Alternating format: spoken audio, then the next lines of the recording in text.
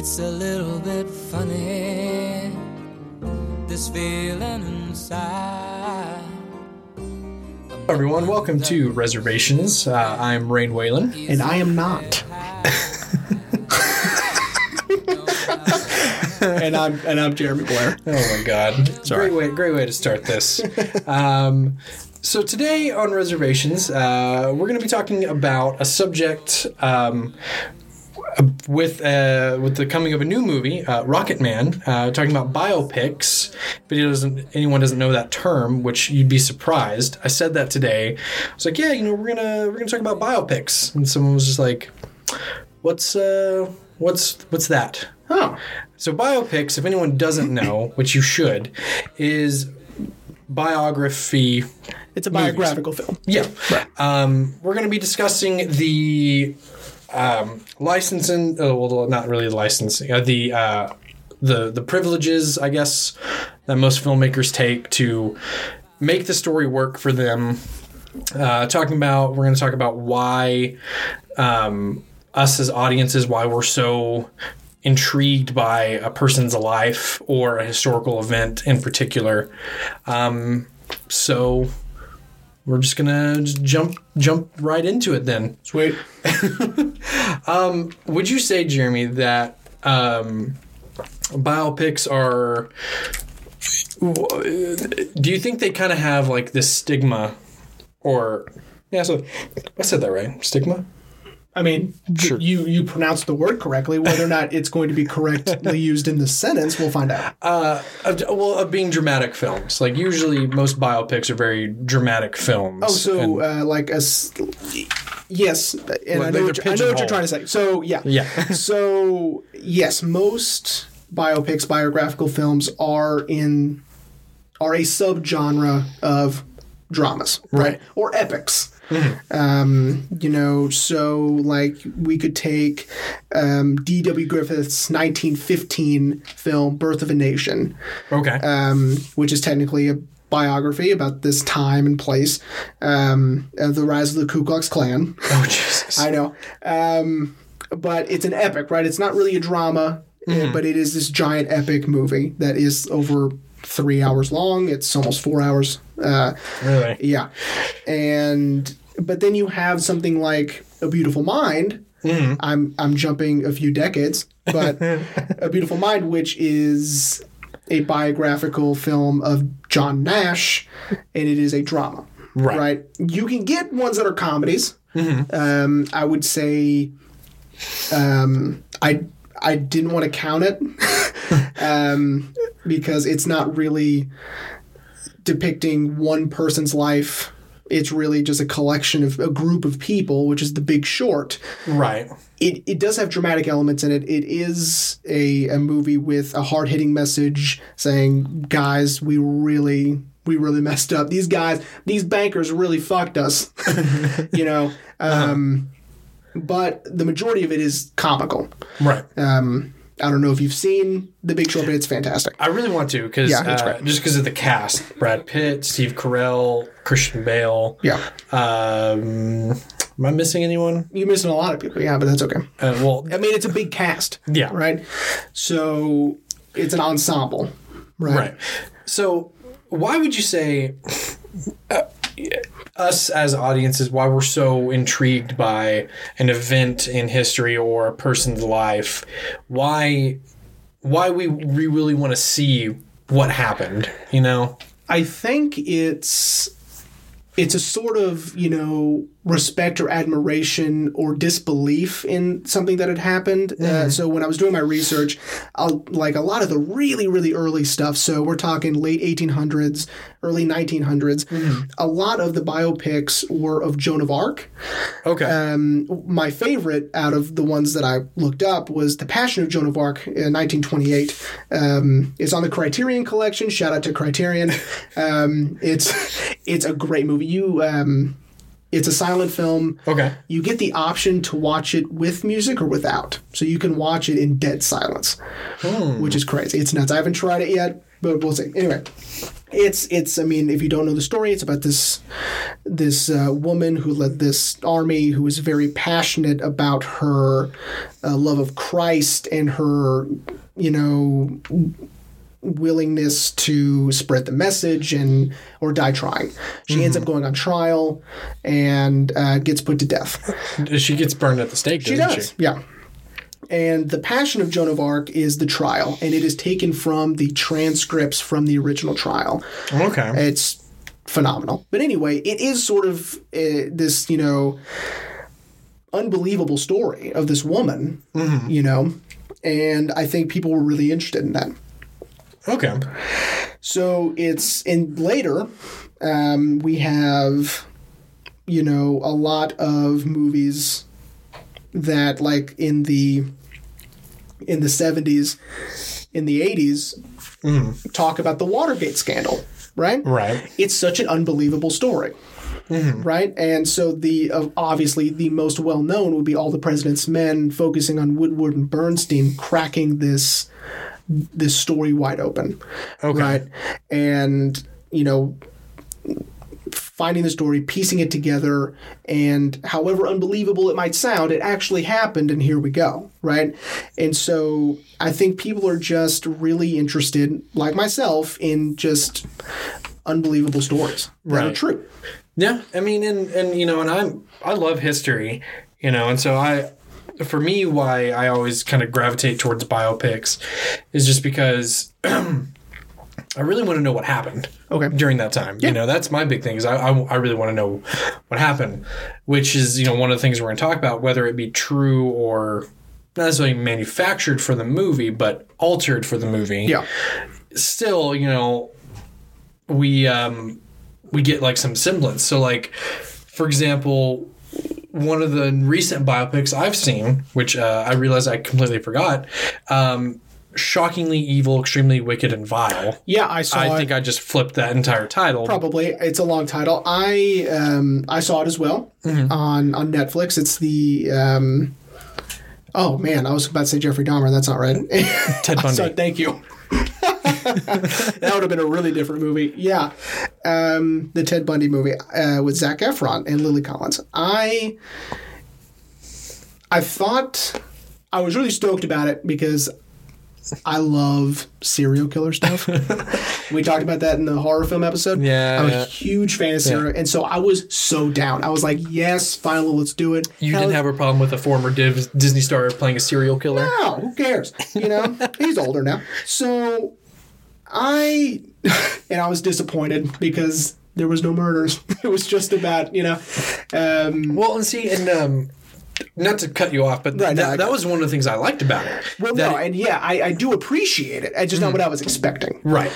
Yeah, you were expecting that we were going to see his kind of for sure follow. Yeah, I mean, I went into thinking that too. I'm like, yeah, we're gonna see him, stalk these women and kill them. But if anyone hasn't seen it, the movie plays out in his trials and the different trials he went through. Because as soon as he was. Now, I'm just basing off the movie. I never actually read anything about Ted Bundy. So, in the movie, he gets arrested for it was a speeding ticket, wasn't it, or something like that? I mean, he was pulled over, but then, he fit the profile of this person and, who's, a suspect in this murder trial or murder, Oh, yeah. And he gets pulled over by James Hetfield, lead singer of Metallica. Yeah. Which shocked me. Anyway. That was nuts, right? Right. It's kind of like when I saw Andrew Dice Clay in A Star Is Born. Yes. I was like, is that the Dice Man? Like, I was looking around to people around me in the theater. I was like, is that the Dice Man? Are you seeing this? Hey, you. Is that the Dice Man? That's crazy. It almost takes you out of it. Like when I saw Paul Reiser in Whiplash, I was like, is that... Oh, yeah. Is that Paul Reiser? Anyway, continue. But yeah, so that's where it kind of spitballs and, leads through his trials and his first escape, then his second escape, and then, the trial that really... I would argue that it's more of a biopic for his wife it's really told in her perspective, right? Because Right. she doesn't know if this stuff is true or not. Yeah, which she denies the whole movie.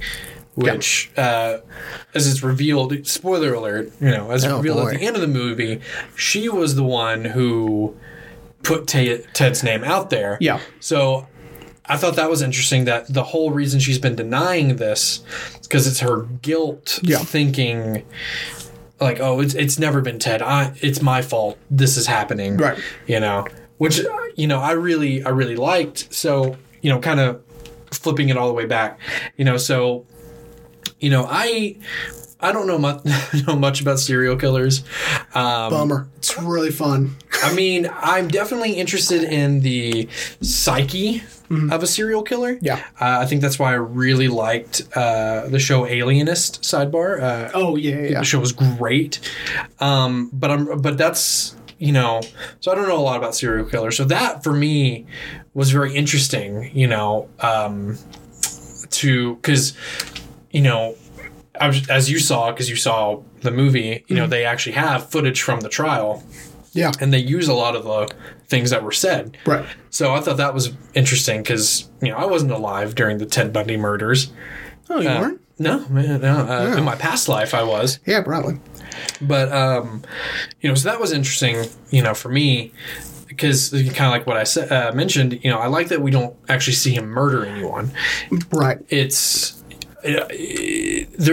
almost like they're not necessarily taking the gore out of it, but it's no, because they're putting the audience in the mindset of people who weren't sure. Right. If we cut to him sawing this girl's head off.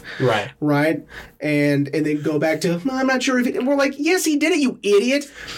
But since we don't see any of it, we're like, I don't know. Maybe he didn't do it. I don't know. Right. Like when he's arrested in Florida for killing the sorority girls. Right. We're just like, well, we didn't see him do. So yeah, we just see him picking up the girls, and then it cuts to what happened. It does put us in the shoes of the people who just flat out were not sure, because he maintained his innocence till the very end until, it was like a week before he died or whatever, and then he started spilling beans. Right. And even then, they're like, he didn't even give us half of it. They don't think. Yeah. Then aren't they expecting... Because he gave 30 names, yeah. But aren't they expecting it's like... That's way higher than that. Yeah. And it's like, that's insane. How many... Think about... this is a way sidetrack, and I apologize to the listeners, but I couldn't imagine just the time it takes to murder 30 people. Well, because, your brain isn't wired to think like that, and that's... Well, quit rubbing it in. I know, I don't get it. All right, Ryan? Jeez. But, and not trying to keep with, the serial killer biopics, but did you ever see My Friend Dahmer? No, I know it's based on a comic book. It's based on a graphic novel written by... What's the difference? One of Jeffrey Dahmer's high school friends. Okay.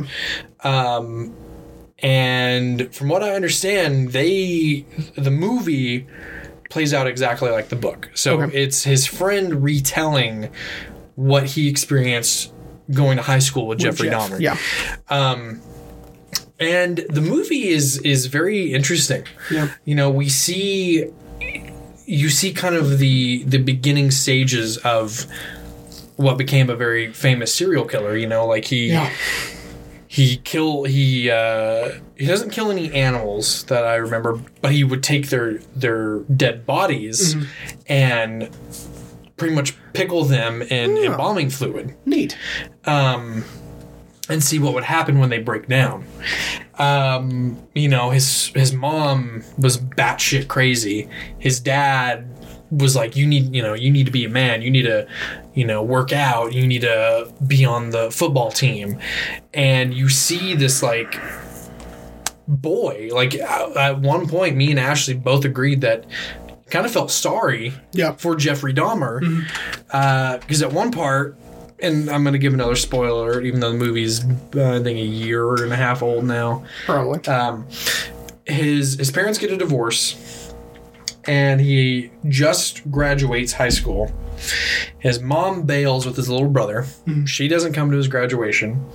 And his dad's going out of town and pretty much leaving his childhood house to him. Like, pretty much, his dad's pretty much like, it's your house now. And he comes home after his graduation and just, like, breaks down and, like, pretty much is in the fetal. Like, you felt sorry for Jeffrey Dahmer, and then it ends with his very first murder. Oh, okay. That's interesting. Which I don't think was in the book, but, you know, it's got Alex Wolff in it, you know. Shout out to our horror episode when we were talking about Hereditary. Yeah. Alex Wolff. Yeah. He plays the friend who writes the book. Oh, okay. And what's super crazy is I kind of read up on the book, and the graphic novel, and there's a page at the very end of the book where all the friends in high school, they all met up like in like 2000 or in like during the time where Jeffrey was killing people. They all met up and they're all, you know, talking to each other and like, how you been? You know, what are you up to? And someone's asking, you know, I wonder what Jeffrey's up to. And someone jokingly said, I bet he's a serial killer. And yeah. So, but, you know, biopics like that, you know, kind of like what I was saying is, you know, I want to know. I want to know what happened. I want to learn what was going on. Right. And I think that's why those interest me so much for me, at least, sure, to bring it all the way back on why biopics interest everyone. Yeah. You know, let's switch gears a little bit from serial killers. Let's talk about the movie Zodiac. Yes. Oh yeah. Because okay, not really switching gears. That was obviously joking, but probably the movie on this giant list I've made that I've seen the most. I bet you I've seen it 20 times. Oh, yeah. I think I've seen it at least 5 or 6 times. It's, for me, it's probably the best detective film I've ever seen, but I do keep it as a biopic because we really do focus on Robert Graysmith, played by Jake Gyllenhaal. Jake Gyllenhaal. Right. And he's the one who wrote the book. I do own the book. It's in my shelf at work. How's the book versus the movie? I'm just curious. Well, I mean, it's, you know, they do embellish, you know, him and Robert Downey Jr.'s character. God, what is it? I completely forgot his name. I'm so sorry. I've seen the movie 20 times. Anyway, they weren't really friends. Okay. Right? I mean, they were... Paul Avery, thank you. So, Robert Graysmith and Paul Avery weren't really friends. Right. They didn't hang out after work. You know, I'm sure they were friendly in the workplace, but as far as that went. He was a journalist. Yeah, he was one of the, he did crime in San Francisco. He did the crime and Mark stories. Ruffalo was the detective. Yes, Dave Toschi. Now, Dave Toschi, he was a consultant on the movie. He has since passed away, unfortunately. But it was pretty recent, wasn't it? It was really recent. So Dave Toschi is why we have Bullet and Dirty Harry. Really? Yes. So when these guys were making these films, they were set in San Francisco, and they did some ride-alongs and interviews with Dave Toschi, and they took a lot of his mannerisms, how he holds his gun, you know, how he holsters it, you know, the way he carries himself, the way he dresses, and that is Steve McQueen's character in Bullet, and that's Dirty Harry. Clint Eastwood, wow. Yeah. So there's a line in the movie, in Zodiac, where Robert Graysmith goes, wow, he wears his gun like Bullet. And Paul Avery goes, Bullet got it from Toschi. Oh. Yeah. Wow. So, yeah. So anyway, so we get to learn a lot about these people. But it's the proceduralness, it's the... you know, the investigation, right. It's, you know, and he was a cartoonist, and that is true. Robert Graysmith was a cartoonist at the San Francisco Chronicle, and this just really got to him, this Zodiac case. He just couldn't let it go, and so he spent years of his life, and it cost him a marriage, and he finally wrote this book, and at the very end of the movie, they go and they talk to one of the victims that survived, and this was like And that's one of the first ones. And it's Paul Dano, isn't it? No, it's not Paul Dano. It's He's Jimmy Simpson. Jimmy Simpson. That's right. They look sort of similar. Yeah, I can see that. And actually, the kid version of him is Minkus from Boy Meets World. Holy shit! Yeah. But anyway, that's right. Oh so my god! when they're meeting him in the airport to show him a lineup, to find out who this guy is, right? To see if he remembers anything from all those years ago, they do pass a rack of books, and Zodiac is on the rack of books. So, oh, nice. So letting us know the book has come out. He has, he has finally written it, whatever. But it's such an interesting story, and they are companions. I would say the book and the movie are companions. They're not meant to replace the other. Okay. Right. Because the book is so dense with detail. Really, oh yeah. And okay. Because it's not really written like a narrative. He just kind of writes what he was experiencing. Right, and then what he discovers in his investigations and other people's findings and writing it all down. And yeah, because I think that's why the movie stuck with me. Because, again, I know nothing about serial killers. Again, that's a bummer. And I'd always heard about, the Zodiac killer. Yeah. And I never understood the importance of it until I saw the movie.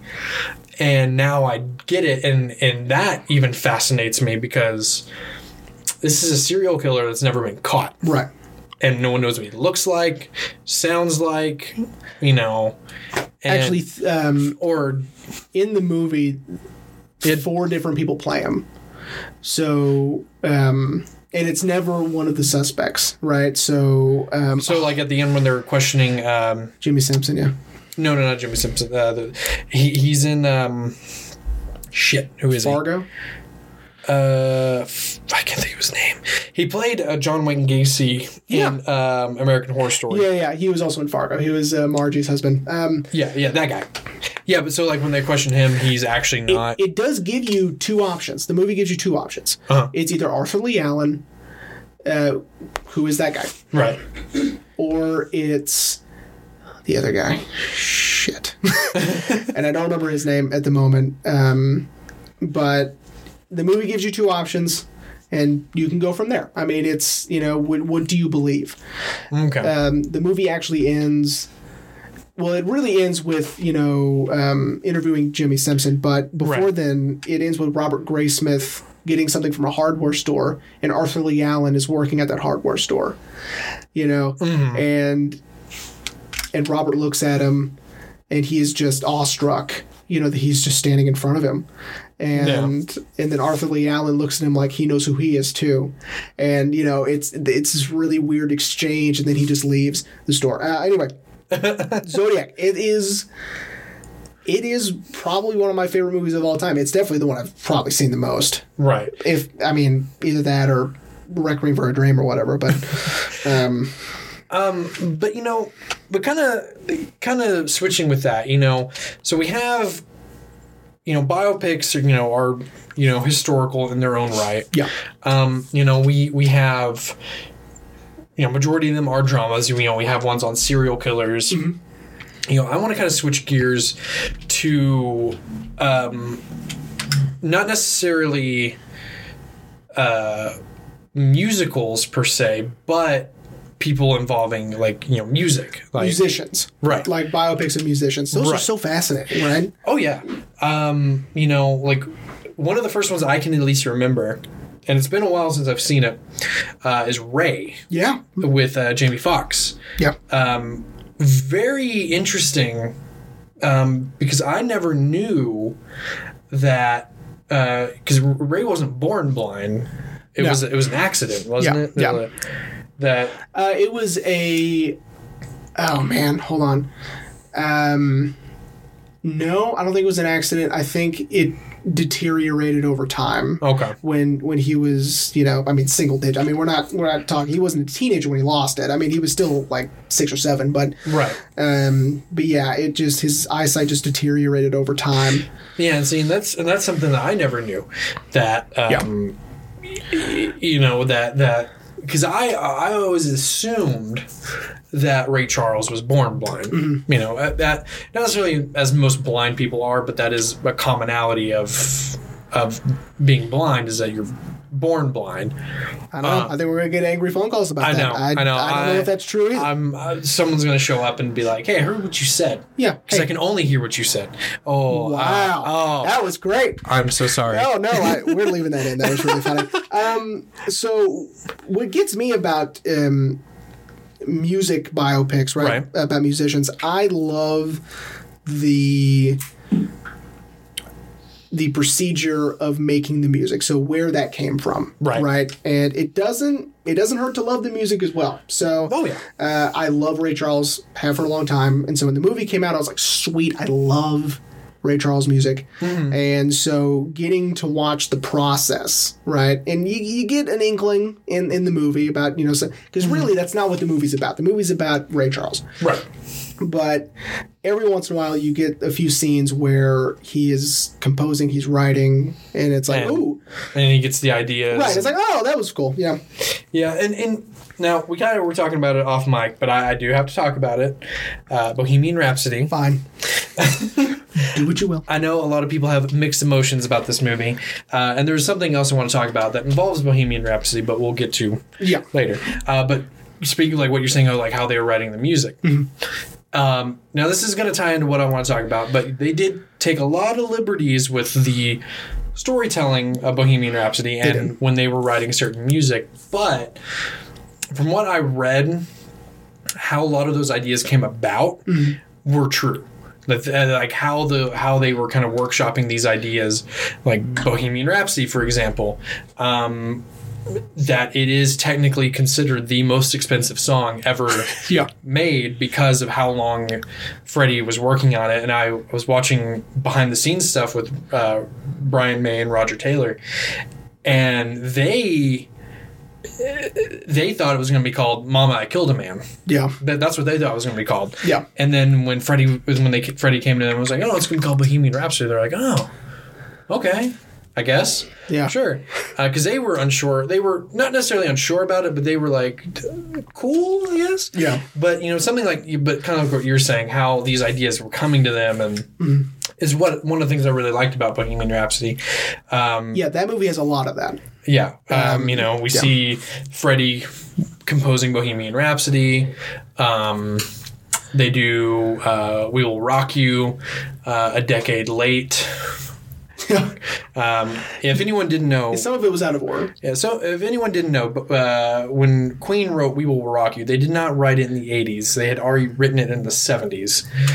Anyway, yeah. And "We Are the Champions." That's basically the same song. Yeah. And if you're a good DJ on the radio, you play them back to back. Yeah.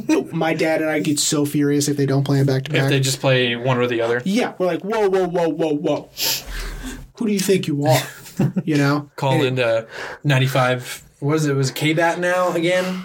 I don't know. Reference. Shout out to our local stations here in Midland, Texas. Shout out to them because first of all, they're not paying us anything. Second off, what if they're the guys who are only playing "We Will Rock You" and then they move on to something else? Those Jags. No. Sorry, I get really angry. But what was that?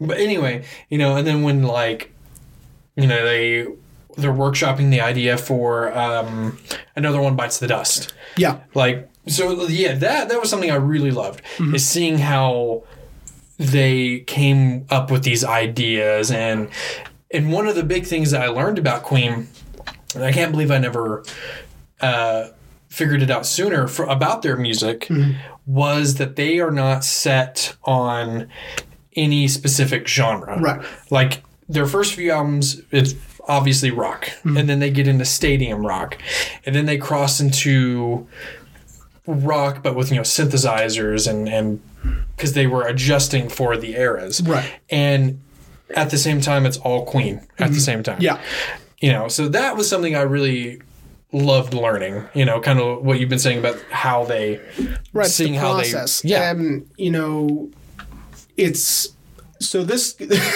And, writing music isn't as glamorous as you think it is. I was watching a documentary about the Eagles. I love the Eagles so much. And this actually isn't about an Eagles song, but they used to live, or Glenn Frey used to live with Jackson Browne. Okay. And Jackson Browne was writing Doctor My Eyes. Okay. And what he would do was he would play what he had, and then he would stop, he would add, he would start over, play till what he added, stop, add, start over again. And so Glenn Frey said he had to listen to Doctor My Eyes like a million times because he goes, if I have to hear that song one more goddamn time, I swear to God. He's like, and because it's not as glamorous as you think it is, but it is as much hard work as you think it is. Right. Yeah. Writing music. Oh yeah. So that's why I think me personally, that's why I love music biopics, is because it does show you how hard it is. Oh yeah. Now I mentioned off mic that we weren't really going to talk about this, but I have to know. All right. In Rocket Man, and spoiler alert to anyone who hasn't seen Rocket Man, I need to know for my own edification. I have seen Rocket Man. I saw it on Thursday. Do we see Elton writing music? We see Elton compose music to lyrics. Because he did not write the lyrics.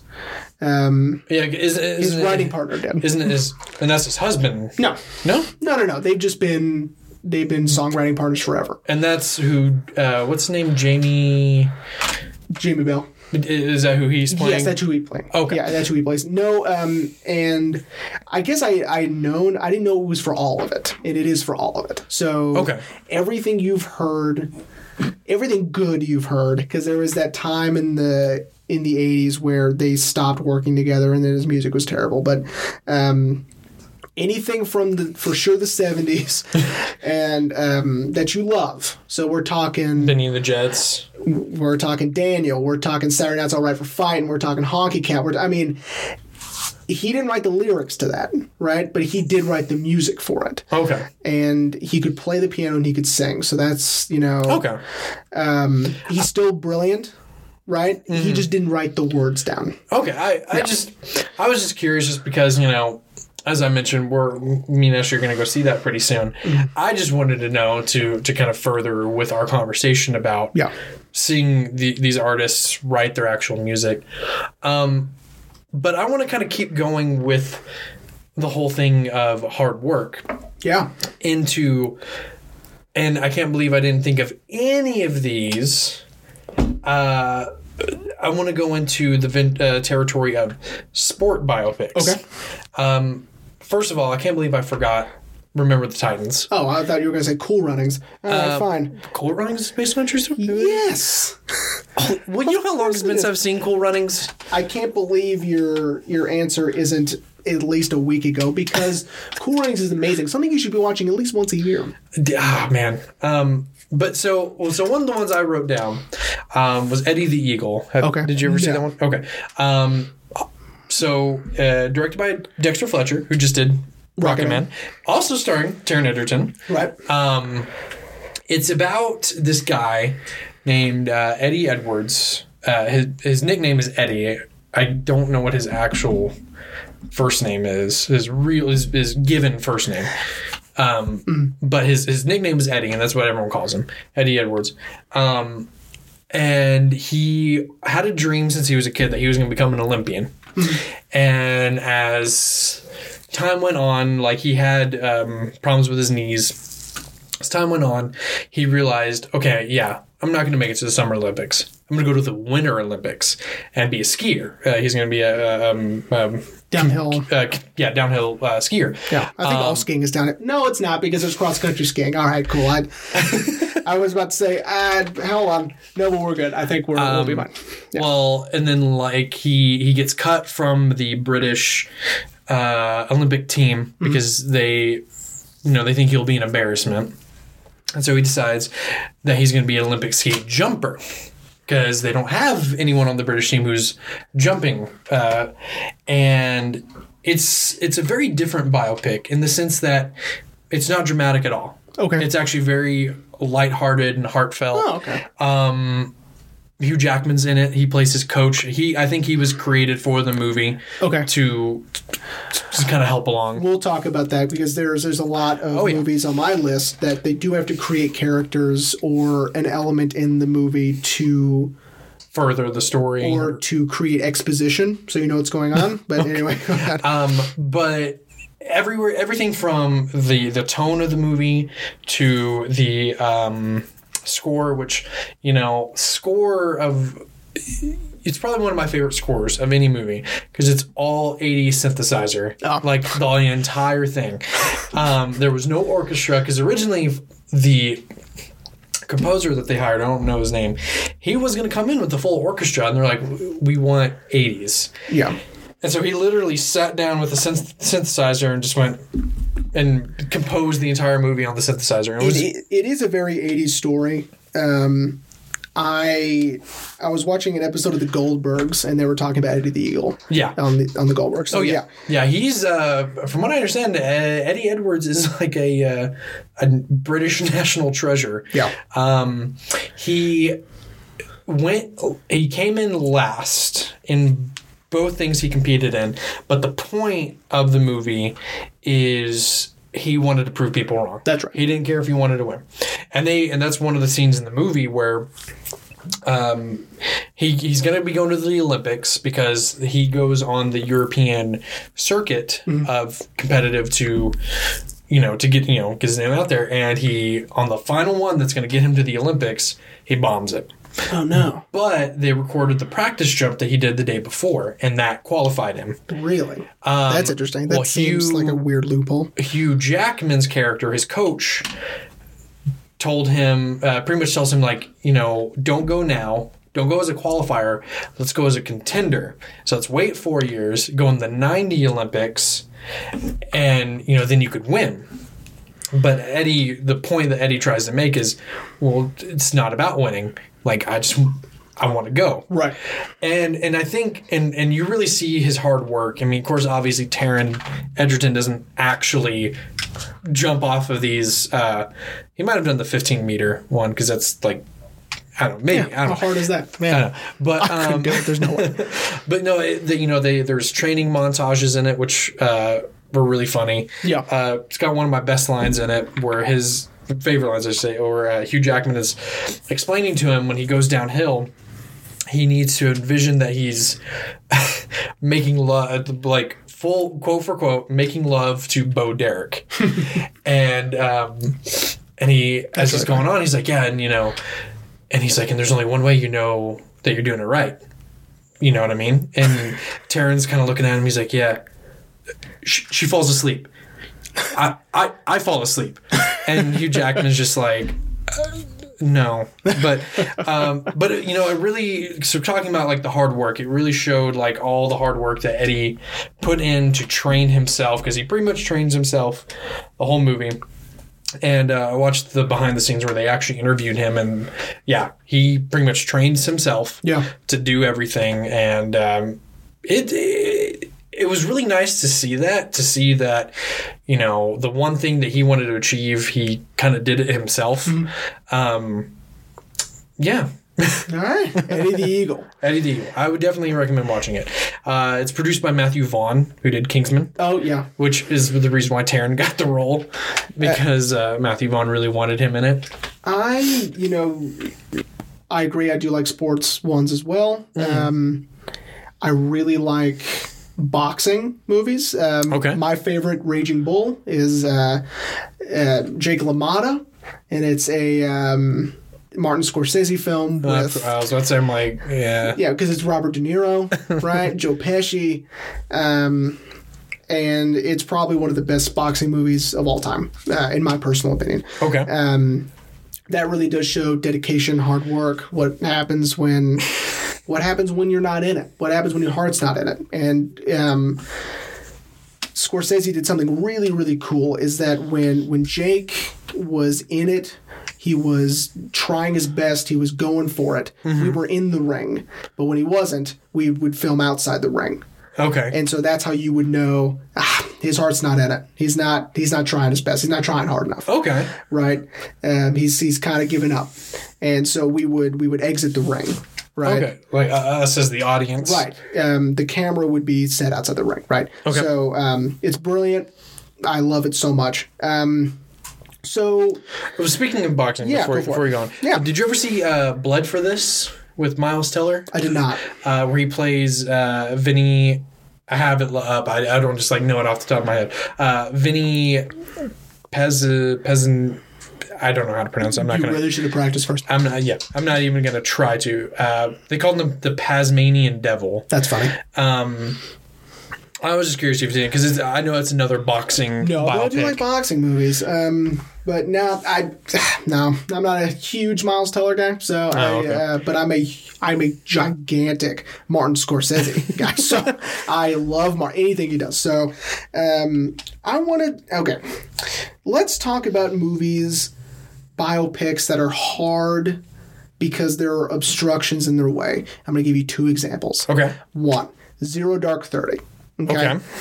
Really wanted to see that. It's very, very good. Okay. Jessica Chastain's character, we are not allowed to know who she is. We are not allowed to know her real name. We're not allowed to know what she looks like because she is undercover for the CIA. Okay. So we have this obstruction, that these filmmakers have to overcome, which is we're not allowed to know who she is, right? Mm-hmm.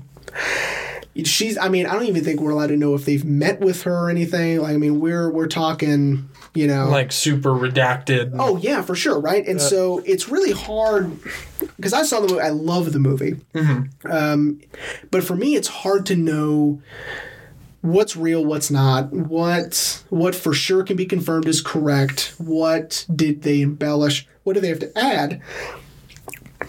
For the runtime, what do they have to add for, dramatic effect, blah, blah, blah, And when Howard Stern, I'm jumping to a Howard Stern, and we'll get to private parts in a minute. Don't you worry about that. All right?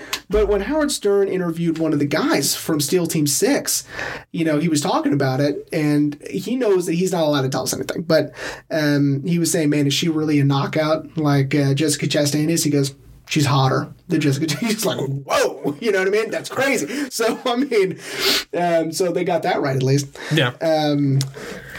But yeah, and so again, movies with their own built-in obstructions would be Confessions of a Dangerous Mind. Now, we talked about this for a minute off mic.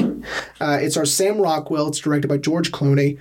And, really? Yeah, and it is about this guy who was a game show host who claims he was undercover for the CIA, I think, or FBI or something.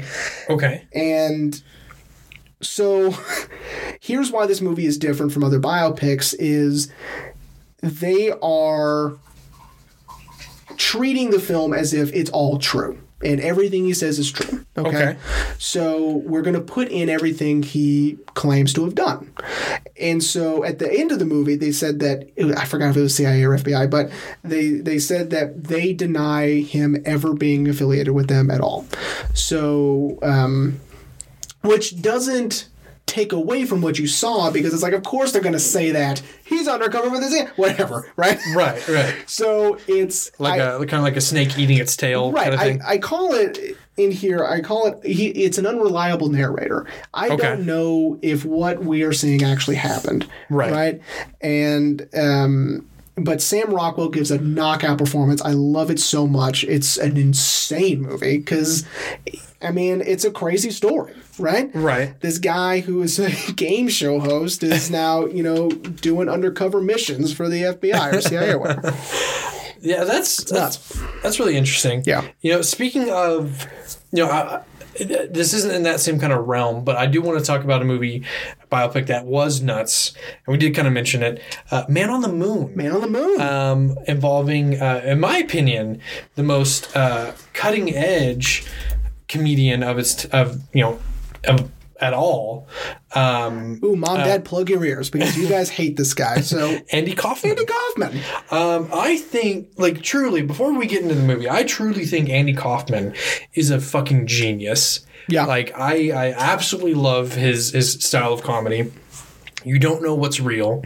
And I think that's what adds to this mystery of of who he was and isn't, and I'm going to go ahead and point it out. Even though I do think he's a genius and we don't know it's real, I do believe he is dead. Okay.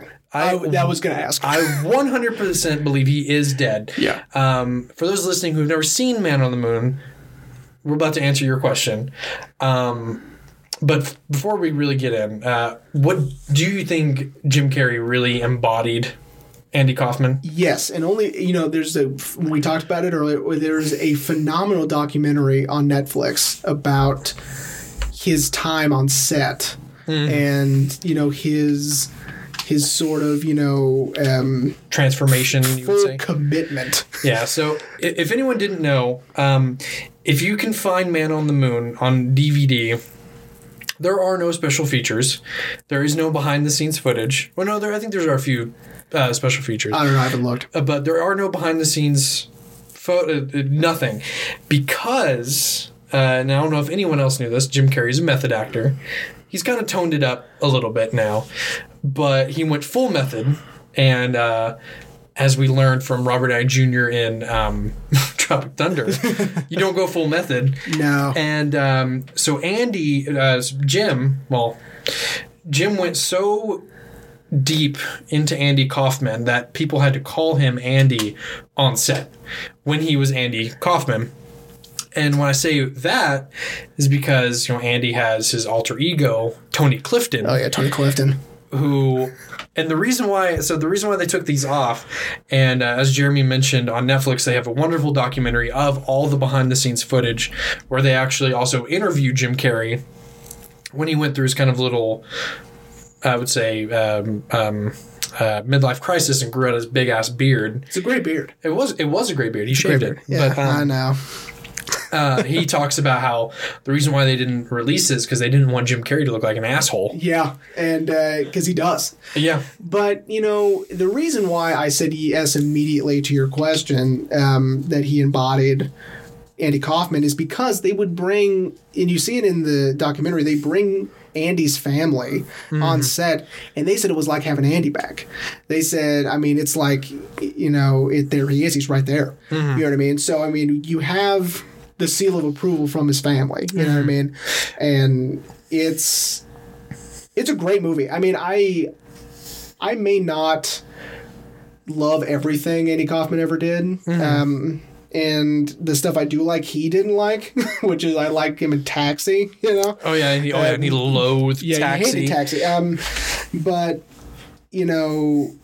I really, really dig, and this is why I like the music stuff, is I really dig where this stuff came from. What was his mindset? What was the process? How did he figure all this stuff out? What is, and it's incredible. One of my favorite parts is when he goes to that college. He reads The Great Gatsby, isn't it? Or I think it is The Great Gatsby, and he does read the entire thing. Yeah. So if anyone doesn't know, he's going to do a comedy show at a college. I don't remember what college, and all these and it was free, wasn't it? Or I don't remember. Besides the point, I don't know. And so all these college kids are thinking like, oh, okay, he's going to do some of his characters or sing songs, and he literally reads the entire Great Gatsby book. Yeah. And cover to cover. Doesn't the whole audience leave? I think one or two people stay, but I would stay because I think that's funny. I think I get it. Yeah, and so if anyone doesn't know, that was Andy's style of comedy.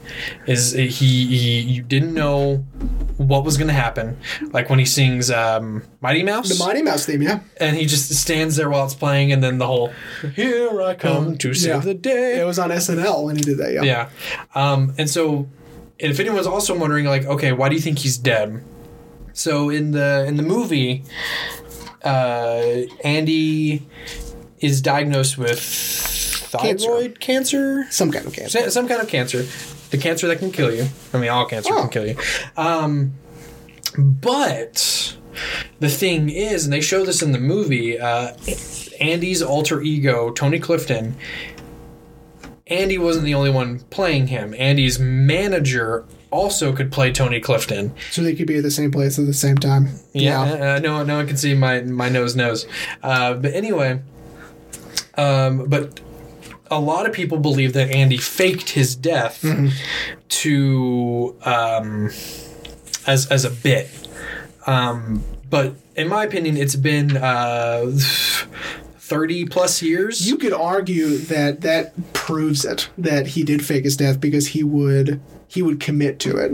You know, Yeah. what I mean? For me, that's all I'm saying. I'll give credit where credit's due. Like, yeah, like that he would wait this long before maybe making a resurgence. right. But no, I do believe he did die. He died. Yeah, Yeah, I mean, unfortunate, but true. Yeah. Unlikely. but that's one of those biopics that it really sticks with you because it also kind of breaks the format when he has the credits roll at the very beginning of the movie because Yeah. he's playing his Milos is the character's name, I think. Well, Milos Forman is the director. Well, I that's what you mean. thought his character was called. From Taxi. Yeah. I don't remember. No, and that is not right. Milos is not his name. Latka. Latka, that's right. That's it. Well, I mean, that's what he's called him on Taxi. Right. But we're just going to use that. And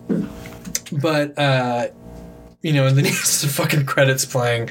But no, it was so crazy, because even us as the audience, we didn't know what was real and what Andy was putting on, and like when he has the joke about messing up the tape. The tape, to make it seem, the film, yeah. because the people get up and bang on their TVs, Right. and to him that was funny, but the network executive's like, well, Andy, we don't want people to do that. Yeah. We want them to sit down and continue watching, and I don't know. I love the movie. I think it's great. Okay. Let's do. Now I've touched on one of these, so we'll skip that one. But I want to talk about, this will be a nice transition. Andy broke the rules. Let's talk about biopics that also break the rules. Okay. Okay. Now we talked about Confessions of a Dangerous Mind, which does break the rules because it's giving full credit to this guy who may be lying, right? Right. So let's talk about a few movies, not in great detail. We don't have time, but Well, I mean, that's true. Let's talk about Bronson. yes. Nicholas Winding Refn's biopic of Charles Bronson, which is not his real name. No, I thought Charles is his first name, though, right? No. No? No, he took it from the actor Charles Bronson. Right. So the story is this British guy Michael. That's his name. loved going to prison. He absolutely loved it. He loved fighting. He loved the whole thing. Yeah, because he was a bare knuckle boxer too, wasn't he? Well, if not, he ended up being one. So, and the reason it breaks the rules is we do have scenes of him laying out his life story in front of a studio audience on stage, right? He's wearing a tuxedo, white gloves, his face is painted white, and, he's like this vaudevillian sort of character that is telling his life story, and he's going bit by bit, and it's a really cool break from the action. So we'll see a scene, we'll break, we'll cut back to him on the stage, and he'll be describing what it was like, blah blah blah, and then he'll say something, we'll cut back to a year later or whatever, doesn't matter. Right. And I really, really dig that style of filmmaking. There's another film that does something sort of similar to that. It's called Low, L-O. This guy has summoned this love demon and is trying to get him back to whatever.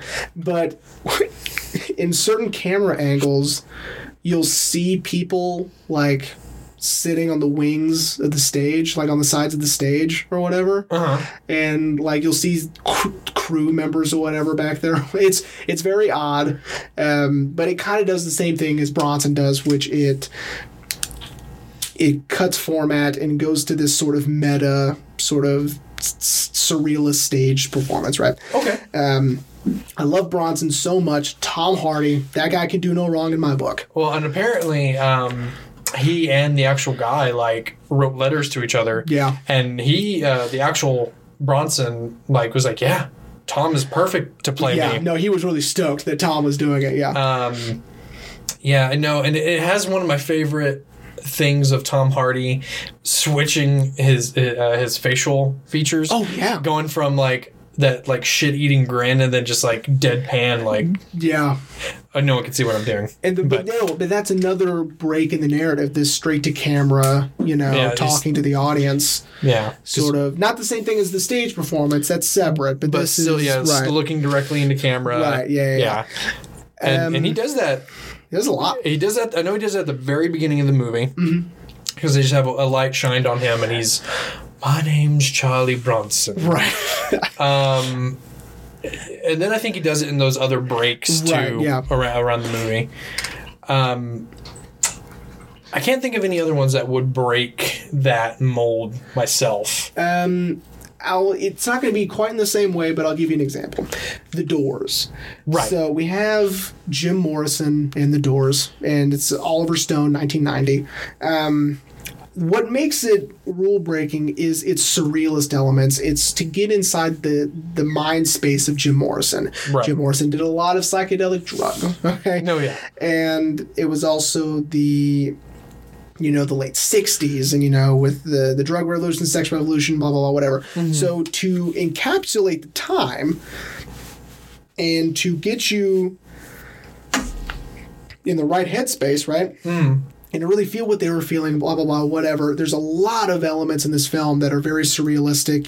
We have hallucinations. We have, him speaking to Native Americans, Native American ghosts, right? Uh-huh. His spirit guides or whatever. We have them wandering in the desert. We have weird things happening in the desert. And the whole movie's like that. So it's not bits and pieces. It is sort of sprinkled on top of the entire movie. Mm-hmm. And so I would call that a rule-breaking sort of biopic. Okay. Kind of like Rocket Man. Rocket Man's not your typical biopic either. So The Doors. All right. Here's one you've never heard of. You ready? Okay. It's called Secret Honor. Okay. All right. I think I asked you a little bit about that. So this movie is a hypothetical, fictitious. This didn't happen, or at least we don't know if it did or not. Doesn't matter. This is right after or right before Nixon will be impeached. This is after the Watergate scandal is broke, and it is based on a stage performance, and it is Nixon talking to himself, talking in a camera at his desk, and just letting loose, right? Okay. It's an hour and a half monologue.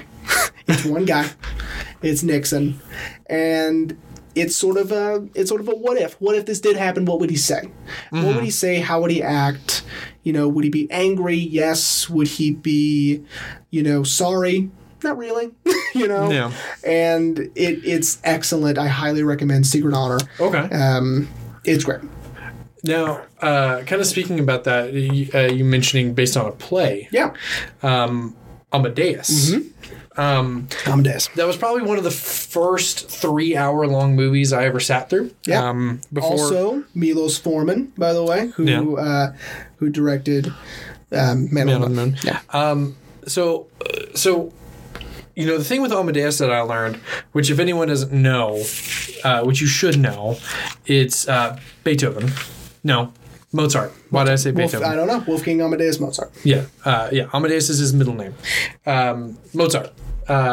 It's a stage play that has a lot of truth mixed with a little bit of fiction. Mm-hmm. That I can't think of his name, but F. Murray Abraham's character. And that's the whole point of the movie is we don't know his name, and he's and I can't remember either. And that's the whole point of the movie is that we need to know this guy's name because he, at the very beginning of the movie, he claims to have killed Amadeus. Yeah. Who, when the movie starts, Amadeus has already been dead for 10, 15 years. Yeah. But, you know, when I first saw that movie, I heavily researched it, that, you know, Amadeus did die of, you know, this fever that no one could figure out where it had come from, why it wasn't going away, and that he did have an unfinished song, Requiem, right? Yeah. And so what they did is they just added this fictitious character to be the only word I can think of is a linchpin into the story to kind of give us some semblance of this could have happened this way. Yeah. And so the whole, if anyone doesn't know, the whole plot revolves around F. Murray Abraham's character, who me and Jeremy don't remember his name. He has a name. Christ. They say it. They do. And his character is, you know, he works in the palace of Germany, Austria, and he teaches the emperor music. And played by real life pedophile Jeffrey Jones. Oh yeah. Disney fired him. Anyway, and he, you know, teaches the emperor music, and because he makes a pact with God, if you can make me the greatest composer, I will never have sex. Antonio Salieri is sorry, I just IMDb'd it real quick because it was killing me. I can't believe I didn't know his name. And anyway, but then Mozart shows up, and he becomes completely jealous because he realizes he is subpar to the genius that is Mozart, and it's a very good movie. Tom Hulce is fantastic. If anyone doesn't know who that is, he voices the Hunchback in Disney's Hunchback of Notre Dame, which is not appropriate for children. It's great. It is a great movie, but it is not appropriate for children now that I'm older. Besides the Goofy movie, it's my all-time favorite Disney movie. Goofy movie's great. Well, yeah. Welcome back to the Goofy Movie podcast. I'm damn sure we could probably do a whole episode just on the Goofy movie. Oh, man, don't tempt me with a good time. We will probably do that next week. But anyway. But no, so Amadeus, it's, you know, being an orchestra, you know, I always loved Mozart's music, but I felt like this gave me more to love. Even though I knew some of it wasn't real, or maybe it was, or maybe it was just, you know, I can't think of the word. Embellished. There we go. But it was still a great movie. If anyone has sit through Avengers Endgame, you can sit through Amadeus. For sure. Definitely watch it. And kind of what you're saying, it kind of breaks the rules because it comes from a stage play. Right. But that stage play is based on fact with a little bit of fiction. Yeah. I'll take your stage play, add in a little bit of fiction, and raise you. How about putting real life people in fictional situations? Okay. Steve Jobs. Okay. So yeah, because I have a lot to say about Steve Jobs. So Steve Jobs, I absolutely love this movie. Oh, it's a great movie. It is a perfect 3-act movie. Oh, yeah. Literally, we are in 3 different launches of 3 different products for Apple. So here's the cool stuff about it. One. Michael Fassbender does an amazing job. Yes. All right. I will say I didn't like the critics saying, well, he doesn't look like Steve Jobs. Well, who cares? I don't care. I felt like he embodied who Steve Jobs was. Yeah. He may not look like him, but he's acting like Steve Jobs. And I think in the 3rd act he does. He does. Oh, yeah, they do put an effort to make him kind of look like Steve, because that wasn't their intention anyway. Yeah. It's Danny Boyle. And Aaron Sorkin. And Aaron Sorkin, my man. Aaron Sorkin. So, and I think it was an interview or the commentary with Aaron Sorkin. He's like, dude, Steve Jobs didn't run into the same 5 people at every launch. That's so unrealistic. But it helps narratively, and it helps you understand their relationships in real life to each other. And so I think it was Steve Wozniak or Andy Hertzfeld said to them, it's like, none of it happened, but it's all true. So I would probably believe it was Wozniak. He's like, none of it happened, but it's all true because that's how we were together. That's how they acted. That's how, you know. I would believe it was Right. Woz. So it does. It does the impossible, which is it tells a completely fictionalized story, but it gets the important stuff right, which is the characters' relationships within each other. Right. Yeah, because, you know, it happens right before the release of the very first Macintosh, Right. which is what got Steve ousted from Apple in the first place. Well, it wasn't very good, and you know the Apple II was still selling Better than the Macintosh. right because it was closed end to end. Sorry, this movie taught me a lot of jargon, which like closed end to end is another one which you can't. It's not compatible with anything else. Yeah. Right. Anyway, go ahead. The next computer, which was the thing that Steve was trying to show Apple, like, oh, I don't need you anymore. Right. And then the iMac, which... Catapulted Apple into the stratosphere. Oh, yeah. I remember do you remember the scene in Legally Blonde where she... Welcome back to the Legally Blonde pie. So when she goes to that party, and that was a costume party, she dressed up as a bunny, right? Reese Witherspoon, she's amazing. And she gets really upset, and then she starts, you know, really trying her hardest at school. She goes and buys a Mac. And it was a huge box, but it was an iMac. Yeah. And I just remember it was so colorful, and so... Yeah, everyone should remember, because that was the iMac that revitalized the iMac series, and everyone should know this one. It's the dome-shaped ones that were in different colors. Different colors. Yeah. You know, they were always clear, but with another color. You know, an accent color, like green, blue, orange, red. She gets a pink one, doesn't she? I feel like she gets a pink one. Has to, right? Yeah. I'm not remembering it that it was pink, but it would make sense to me that it was pink, right? Oh, yeah. But yeah, no, and like, I love Steve Jobs. If anyone's listening who happens to work with me, and I, have Samsung, but no, I love Apple. Like the company itself, did the impossible. I think they're not making a lot of good choices now, but we'll get to that later. We'll save a... We probably won't. Oh, yeah, we probably never will. Anyway... if I have anything to say about it, we're not going to talk about it. But I love Steve Jobs because he... The person, not the movie. Well, both. Well, yeah. Yeah, I love the movie. Fantastic. But this person of Steve Jobs, he was a man of great will, like just sheer willpower. Mm-hmm. He pretty much funded Pixar. Yeah. Like his check pretty much got Pixar out of bankruptcy, and now Disney owns Pixar. And now I have WALL-E, which is probably my favorite Pixar movie. Are you serious? I love WALL-E. Oh my god, it's so good. We'll have to do a whole episode on Pixar because. All right. Anyway, but.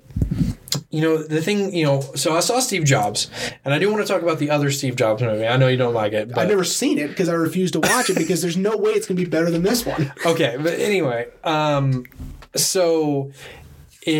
I did know about the whole thing with his daughter, that she was biologically his daughter, but because him and... It was his longtime girlfriend, wasn't it? Because they weren't married. I don't believe they were married. No. They were separated at one point.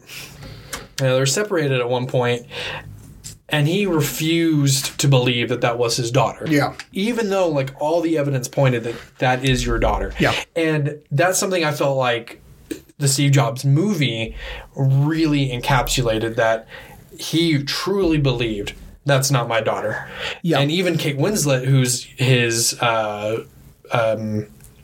she's like his secretary or assistant or something. She's a lot higher up than that. She's a executive or something at Apple or something. Like she's high up there. Yeah, she's like an engineer or something. She's the marketing executive. Oh, okay, there you go. She's one of the original members of the Apple Macintosh.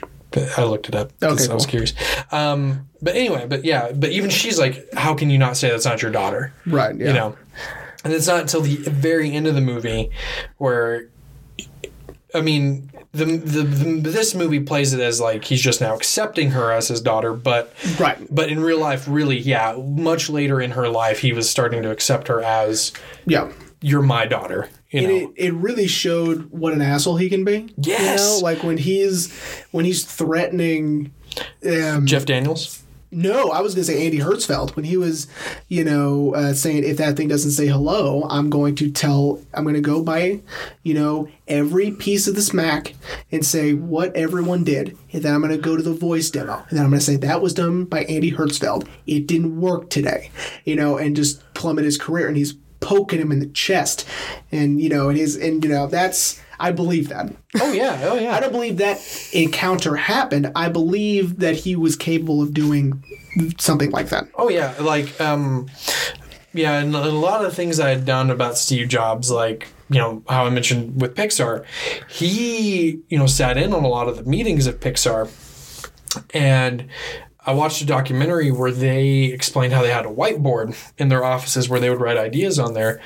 And one day Steve was like, no one can write on this whiteboard. It's my whiteboard. I'm the only one who gets to write on it. And there had been like a lot of tension in the office kind of leading up to that.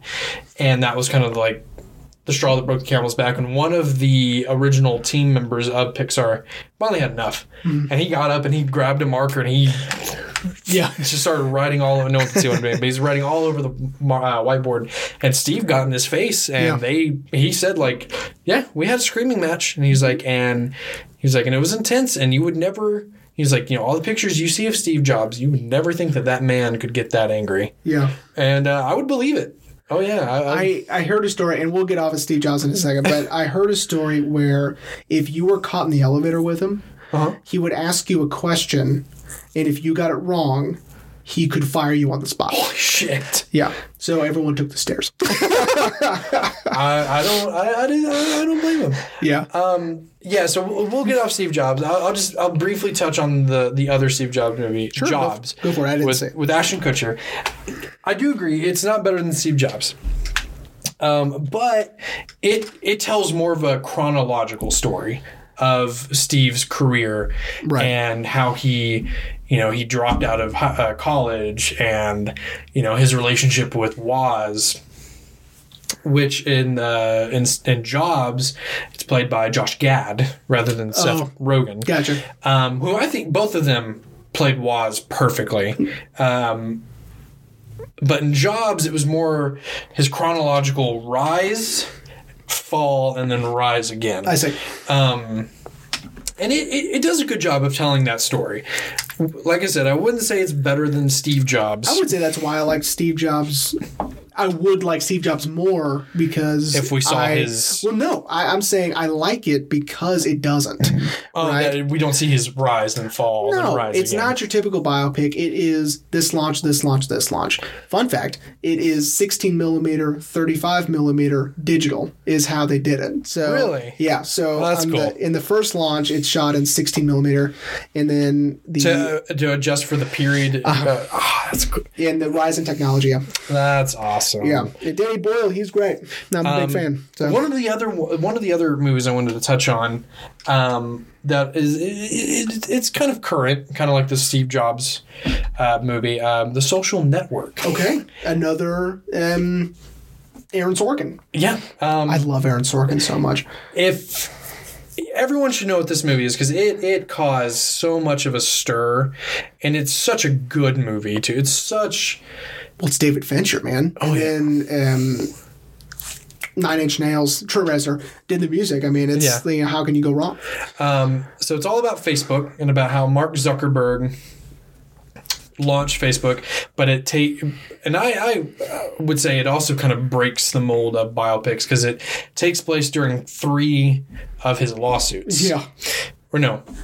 Two of his lawsuits. When the Winklevoss twins sued him for stealing the idea. And then when Eduardo sued him because they They cut his shares. They cut his shares by like 300%. Like they cut his shares down to nothing. Yeah, which in reality he's still making millions of dollars, but it's okay, so he's still making, but I mean it's not billions, which is what Mark and whoever Justin Timberlake was playing. Yeah, Sean. It says Sean Parker, but that's not his real name either. I don't think the guy who did Napster. I don't think that's his real. Yeah, I feel it's Sean something, but it's not Parker. I don't think. Hey, then I feel like it. No, it's Sean Parker. Is it Sean Parker? Sean Parker. Right, I don't know what I was doing then. I don't know what I was looking up then. But anyway, what you were smoking? Yeah, Sean Parker. Yeah. Yeah, so if anyone doesn't know, it's based on a book, and I think the book is also told this way. I know it's the Accidental Billionaires is what it's called? Yes. Accidental Billionaires, the founding of Facebook, a tale of sex, money, genius, and betrayal. Do you remember what you thought when someone said, hey man, they're making a Facebook, or when you saw like they were making a Facebook movie? I was like, a Facebook movie? I remember I was like, well, that's stupid. Well, let's see. So the movie came out in 2010. Yeah, we were in high school. Facebook, it was big. We were almost out of high school, by the way. Sorry, we're young, but we were almost out. If that makes any difference. Yeah. It was a year before we were out. But Facebook was big when we were in high school, but not like it is now. I had barely gotten one at that point in time. I don't think I used it properly. I had barely had it. I think I mainly used it like how I used MySpace to talk to girls. I didn't have MySpace. You're not missing anything. Why haven't we gotten a MySpace movie? I mean, because unless Aaron Sorkin's going to write it, which he's not going to, I don't want to see it. But no, so this is during a time when Facebook, for us in real time, was big, but yeah, I would say not big enough to warrant itself a movie. I didn't think. For sure. I was just like, oh, that's weird. But I thought it was a great cast. Jesse Eisenberg, which they made jokes about that on Saturday Night Live, that they got Justin Timberlake to play Sean Parker, but Jesse Eisenberg to play Mark Zuckerberg. Yeah. But I think Jesse sort of looks like a young Mark Zuckerberg, just a little bit. It's, for me, I bet it was he can deliver the dialogue because it needs to be fast and it needs to be all at once, right? Mm-hmm. So the way Aaron Sorkin writes, I mean, you're memorizing a page of dialogue, right? And you need to deliver it really quickly, and also to prove that Mark Zuckerberg is a lizard person, and being able to, tennis match back and forth each other, lobbing lines back and forth really fast. I mean, that's all right. Do yourself a favor, really analyze an episode of The West Wing in the first 4 seasons. You won't believe the amount of work it takes to deliver dialogue that fast. And being able to hit your mark and keep walking, and we're not cutting away. We're going back and forth. I mean, it's insane. So I'm a huge Aaron Sorkin fan. I've seen everything he's ever done. Mm-hmm. In the Newsroom, may it rest in peace, which is one of the greatest shows of all time. Same style. But I think for me, besides David Fincher, if anyone else had written it, I don't think it'd be as good. I really don't think so either. Like, the tone of the movie, it definitely is shown from the writing, in my opinion. Yeah. And especially how the movie is told. That it's told between these two trials, but then we have the chronological story running parallel with these two trials, that they're going back and touching on. It's not quite as crazy, but it's kind of like Memento. So we have these 3 different timelines telling 3 different narratives, and then we have to piece them together, sort of. Mm-hmm. It's more contemporary than that. They do a really good job in telling us the chronological story of how it happened, but still. Oh yeah. But I love it. I don't know what was true, and then this is what's gonna help us segue into the next thing I really want to talk about. Okay. And what was added or changed Yeah. for the movie. But I still love it. I felt like it really told the story properly of these two kids pretty much who, weren't that much older than us now. Making billions of dollars and not really knowing what to do, where to go, what to say. Yeah, they're really not that much older than us. I don't know how old Mark is. He's in his 30s. I would say he's in his 30s. Yeah, yikes. But, But they went to Harvard. So. Yeah, that's true. But, and it's so crazy that, how much betrayal went on, which I feel wasn't changed. I feel like there was that much betrayal. I bet. Yeah. Going on. That Mark and Eduardo were best friends, and then when Sean Parker, who made Napster, who the fuck partners with the dude who made Napster? I mean, I think we say that now because Napster is completely obsolete, and no one even knows what Napster is now. Right. But at the time, Napster was a big deal. Yeah. And he was being sued by every musical artist, Like when he tells Dakota Johnson, who's in it, Yeah. Like, oh, you sound like the guy who made Napster. Yeah, because I'm the guy who made Napster. Right, I'm the guy who made Napster. As he's nailing college girls. In Stanford, yeah. Yeah. Okay.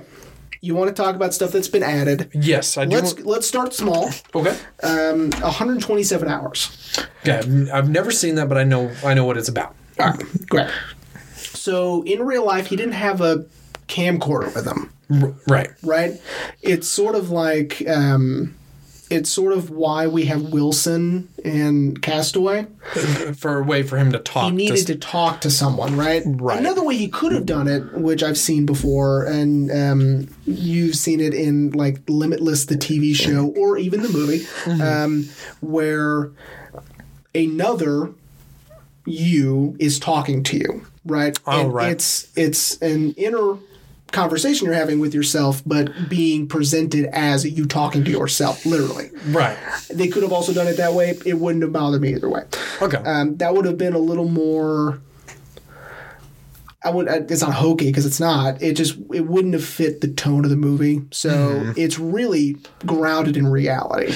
Yeah, because that actual hiker really did get caught. Yeah. And for that long. Didn't have a phone or anything like that. And didn't tell anyone where he was going. And eventually had to cut his arm off. He actually cut it off like a little, like halfway through his bicep. I do think he has. I'm trying to remember if he has his elbow or not. I'm not sure if he has his elbow, but that scene in particular is insane. Oh god, him cutting tendons and it's nuts. And also a Danny Boyle movie. Oh, okay. But so to be able to present information to the audience, sometimes you need to add stuff, right? Like the camera. Like he didn't have a camera with him, but for the movie he needed one so we could talk to it. Right. And then other times they go balls to the wall and take a lot of liberties. Yeah. So I'm going to loop back to Bohemian Rhapsody. Yeah, okay. Because I touched on a little bit of it, but a lot of the liberties they took were, I believe in Freddie's Life, they took a lot of liberties. The actual music, like I mentioned with We Will Rock You, was not written in the 80s. They'd already released News to the World by that point. Yeah. I'll give you in Chaplin. Okay. Oh, yeah. I can't believe I forgot about Chaplin. Yeah. Chaplin came out the day I was born in the States. Came out January 8th, 1993. The character, and they tell you at the end of the movie, so what they do is it's one of those classic text endings, right, where the movie ends, but you want to know what happened afterward, right? And so they tell you via text, right? So you'll have to read some stuff and whatever. So what they do is they go character by character, and when it gets to Anthony Hopkins, it says his character was made up for the movie. He didn't really have someone helping him write his autobiography.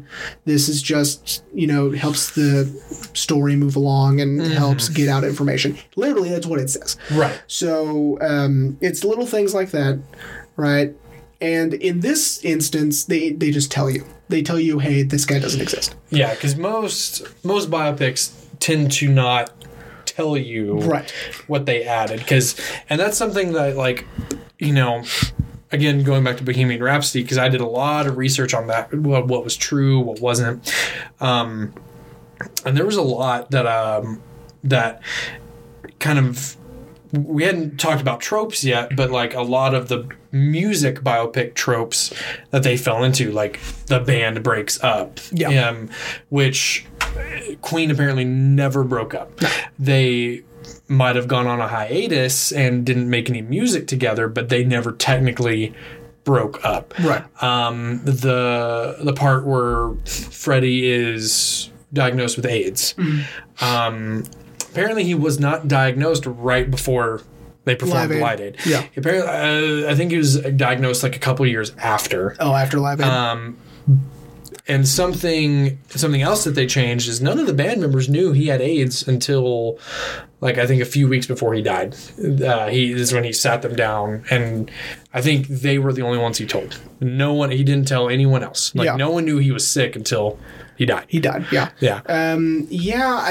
That's when you decide on the chronological story of the movie you want to make. We want to build to Live Aid. Right. You have to stuff everything in between. Band breaks up. Right. He's got AIDS. They kind of, put themselves in a corner by building up to Live Aid, but we still need to get all this stuff out of the way, which I disagree. I think you could have told them in text. It doesn't matter. You can still build to Live Aid and have that be the finale and still say, a few years after that, diagnosed with AIDS, blah, blah, blah. Last song they recorded was The Show Must Go On, blah, blah, blah, whatever. Right.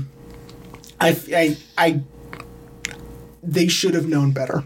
They really should, but with kind of what we were talking about off mic with the production of if anyone doesn't know, where I'm just going to scathe over it really pretty quickly. The director Bryan Singer, who did some of the X-Men movies, disappeared for 3 days. No one knew where he went. Probably banging underage dudes. That's what he likes. Oh my God! Sorry. I'm not sorry because that's anyway. And he was being very erratic and being very, from what I understand, he was also being very hostile towards the cast. Yeah. So finally, Fox is like, "Okay, you're out." And with like 3 weeks left of production, they brought in Dexter Fletcher, again, who did Rocketman, Eddie the Eagle, to finish the movie and do reshoots, and I think even edit the movie. Like, he oversaw the edit. Okay, yeah. But since Bryan Singer technically did the portion of the movie, he still got the credit. It's why Victor Fleming is the director of The Wizard of Oz, because he did most of it. You know what I mean? It's the same thing. Yeah. So I think that's why a lot of they should have known better. Yeah. It's because even like the editor of the movie, who won an Oscar for Bohemian Rhapsody, said like, yeah, that wasn't my best work, and he even said like I was rushed. And to give him credit, like, I thought the movie, I know you have your things about it, but I thought the movie was great. I thought it was edited perfectly. They do a lot of time hops, but yeah, it's not a big deal.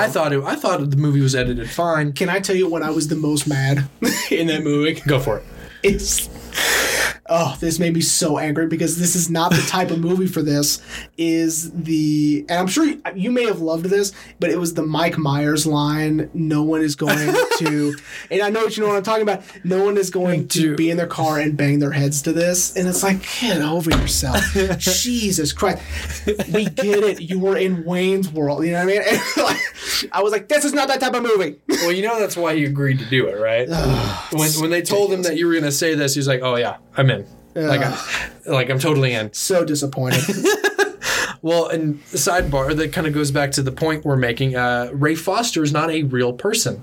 He's an amalgam of some EMI producers. Yeah, but he was created for the movie. In Chaplin, they did that again with James Woods, and his character is this lawyer.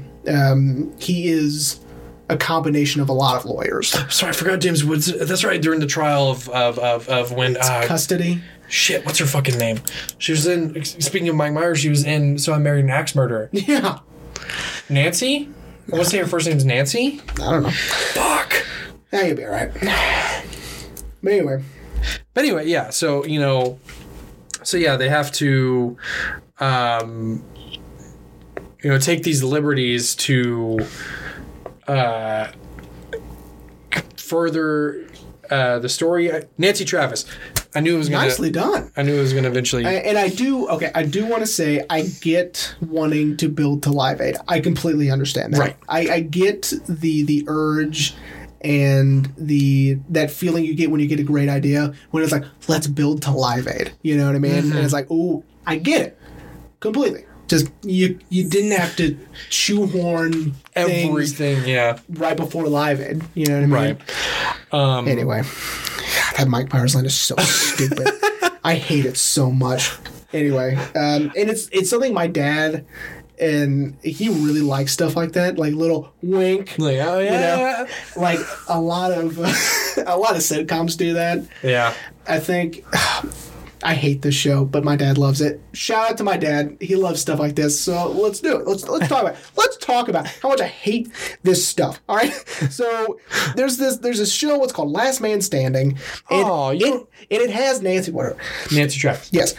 And Jonathan Taylor Thomas was on an episode of Last Man Standing. And Jonathan Taylor Thomas's character in the show... Is he his character from Home Improvement? No. No? Oh, okay. That would be impossible. So, he had said something about a car or something, right? Or wanting to soup something up. And then Tim Allen goes, that kid was raised right. And it was so dumb, all right? Because I get it. They were both on Home Improvement together, right? It doesn't matter, and it's dumb. Well, kind of talking about like... Sorry, I'm very angry. Kind of about the little wink, wink. I'm sure you hadn't, but did you ever see the movie with Jamie Kennedy, Kicking It Old School? I have not. Okay. I have only seen Malibu's Most Wanted with Jamie Kennedy. I haven't seen anything else. Okay, so just a brief, quick synopsis, because we're not talking about these kind of movies, but Kicking It Old School is about this kid who knows how to break dance in the 80s. Oh, no, I get what the movie is. Oh, well, then he goes into a coma. Yeah. And then he wakes up and he's a grown-ass man. Well, one of the wink-winks in it is they have... what's his name? Cameron Fry from Ferris Bueller. Mm-hmm. What's his fucking name? I wish you hadn't have asked me because I knew his name before you asked me. Well, it's okay. Alan Ruck. So Alan Ruck shows up in it, and he plays... I am going to pull this up because I want... Okay. He's in one scene... in Kicking It Old School, he plays Dr. Fry. Now you see... Okay.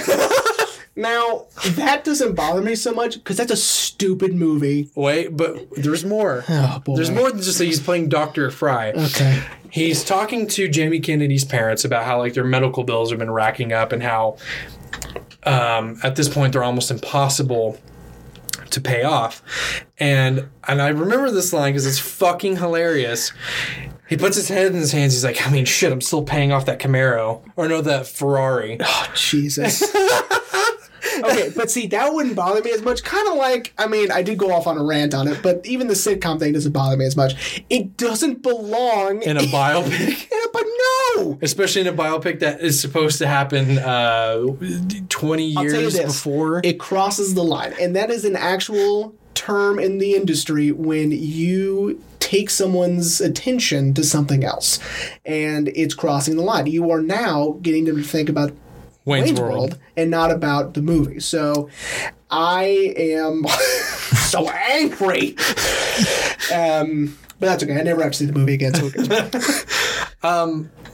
So I'm trying to think of some of the other biopics I've seen where they've really taken a lot of liberties with the story. I don't know if I have any of those written down, because usually if it's a biopic... Oh, actually, I do have one written down. That's kind of like... Is Domino. Okay. It is a Tony Scott film, may he rest in peace. It stars Keira Knightley. Oh, nice. And Mickey Rourke. Oh God. And I love Mickey Rourke. And it's about this girl who, and this is in my little area of female-driven biopics, which we need to touch on later. But it's been so long since I've seen the movie, but I know that a lot of it's not true. Okay. You know, I know a lot of it has been way crazy embellished, and a lot of it has to do with Tony Scott's style. Mm-hmm. So Tony Scott has a very specific style, and it never really changed. So it's like Man on Fire. It's like Unstoppable. It's like Deja Vu. It's like, you know, it's that style of movie, right? Okay.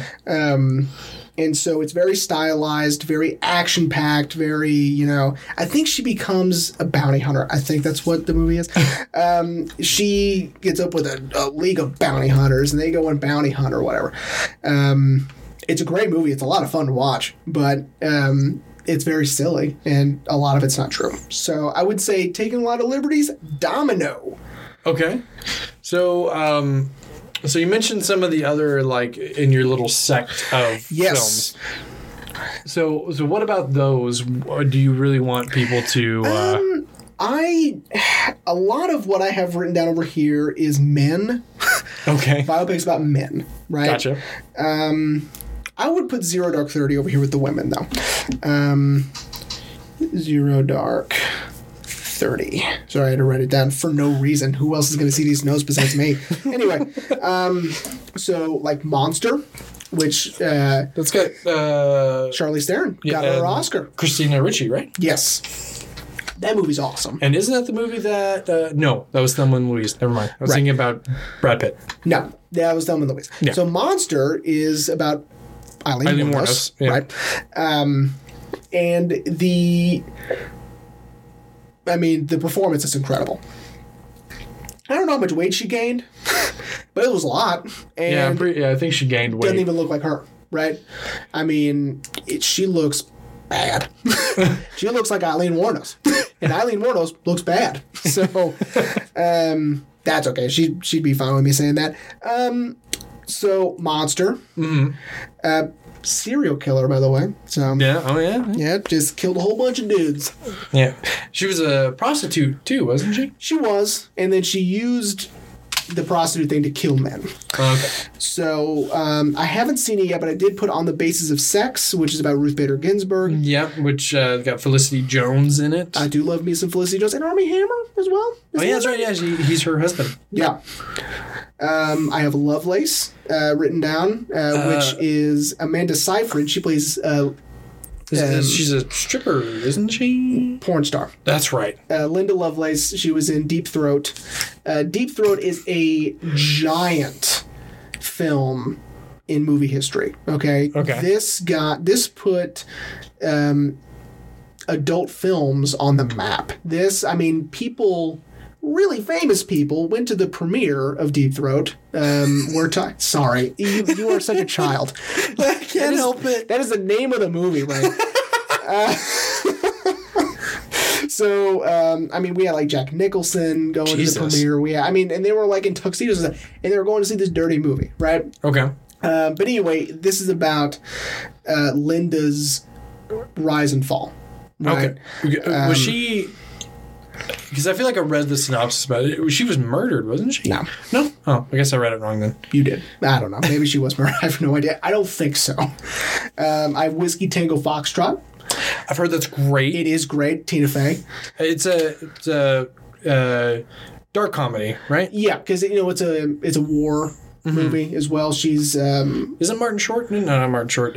Martin Freeman. Yes, Martin Freeman is in it. Love that guy. They're press going in to Afghanistan, and this is just the story of this woman who just decided I'll take this assignment. I'm so sick of doing what I'm doing over here. Let's do a change of pace, and she just grows as a person and as a journalist, and it's great. I, Tonya. Yeah, we were talking about that off mic. We were. I, Tonya is fantastic about Tonya Harding. So, okay. I want to get your opinion on that because, I know a lot about the case involving Tonya Harding. It's insane. Continue.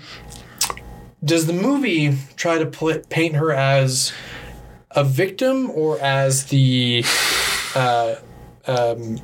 perpetrator? I would say somewhere in the middle, right? Because, I mean, obviously she has her flaws. Right. Right? She is just backwoods hillbilly trash. And she acts like it. You know what I mean? Sorry, Tanya Harding. No, I'm not sorry. It's true, and you know it. And I mean, she's listening, with Joel Schumacher Joel too. Schumacher, yeah. They're in the same. They're probably in the same room. But no one can deny she was one of the most talented figure skaters. She was the only one to do a triple axel at that time. I heard that Margot Robbie did a lot. I know she didn't do that, but she did do a lot. She did some of the ice skating. Yeah, you could tell they did some face mapping on the stunt double. They putting Margot Robbie's face on this woman's body. And it's pretty convincing. So I do recommend I, Tonya for sure. I didn't get it. It's over there.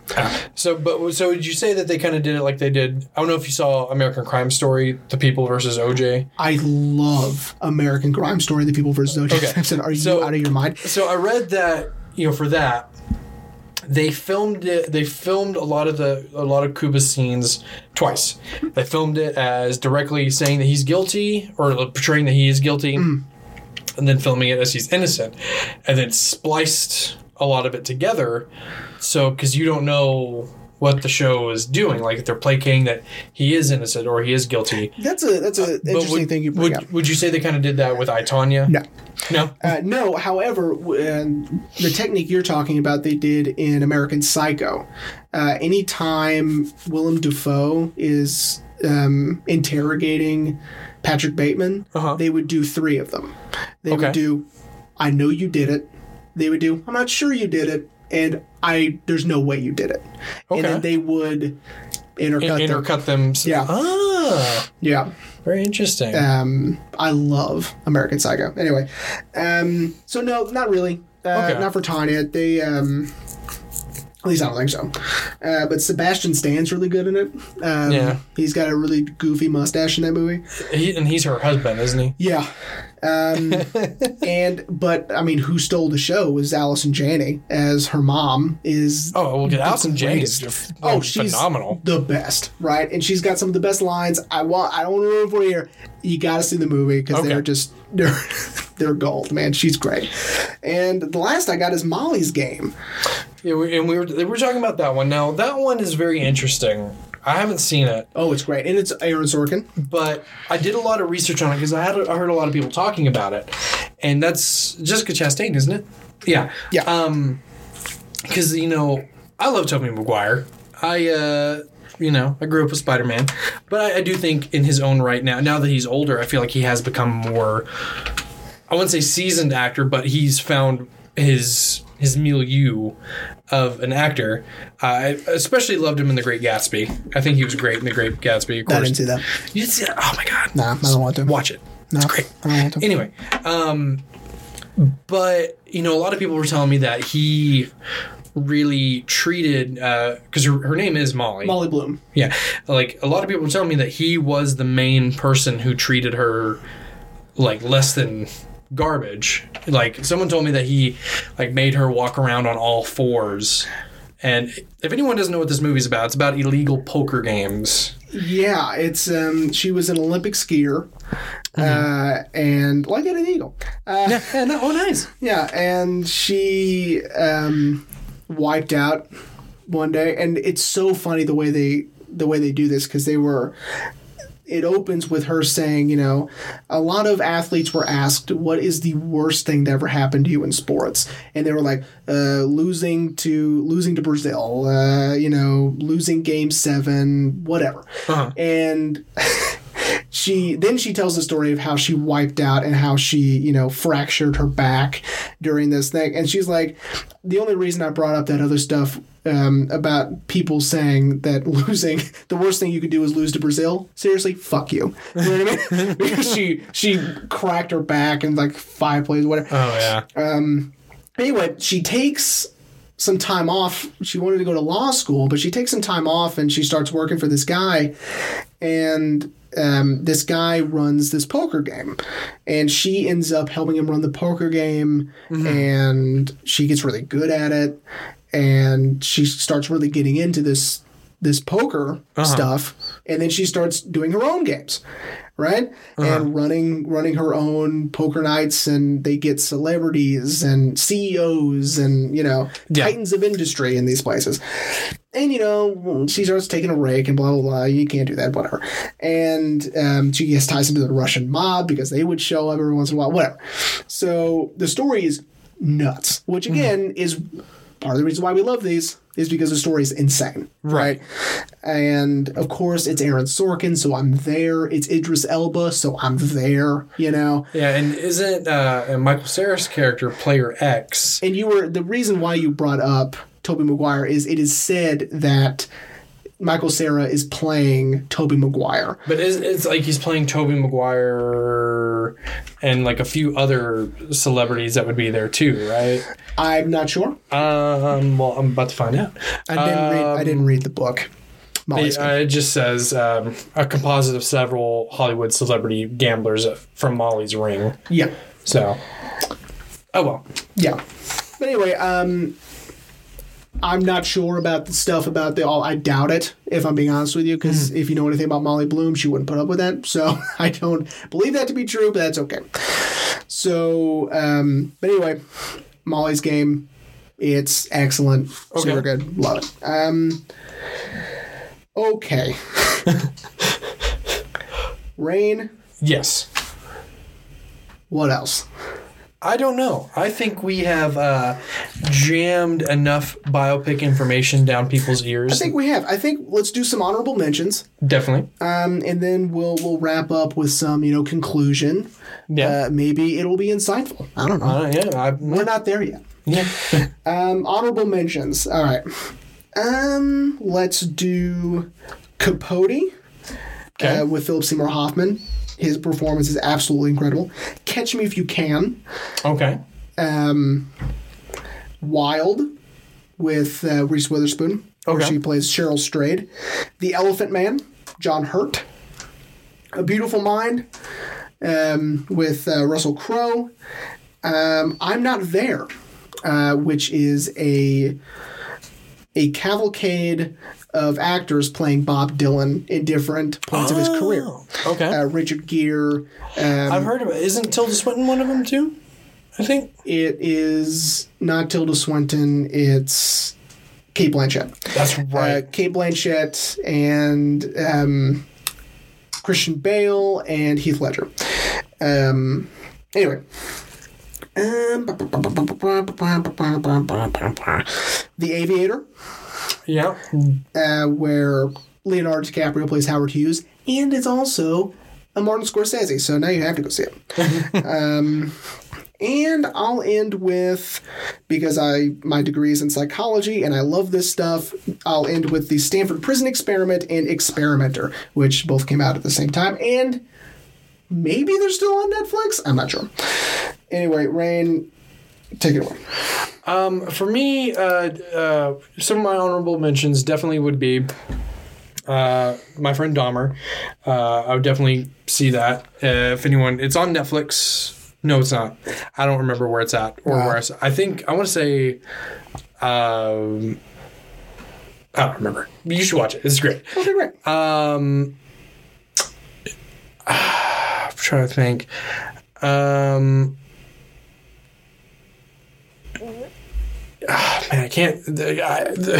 It's one of those, like, when you read a book and they're asked, like, and then they ask you, like, oh, what was your favorite book? And you're like, I would definitely also say, man, I can't really say Hacksaw Ridge, even though I've never seen it. Well, then I wouldn't mention it then. No. That's pretty much all I have, because I can't think of any other ones I've seen that actually like come across my mind. But so I would say definitely watch My Friend Dahmer. It's really good. Another Disney star playing a serial killer. I don't know his name, who plays Jeffrey Dahmer. But he does a really good job of playing this, like, really creepy kid who eventually becomes Jeffrey Dahmer.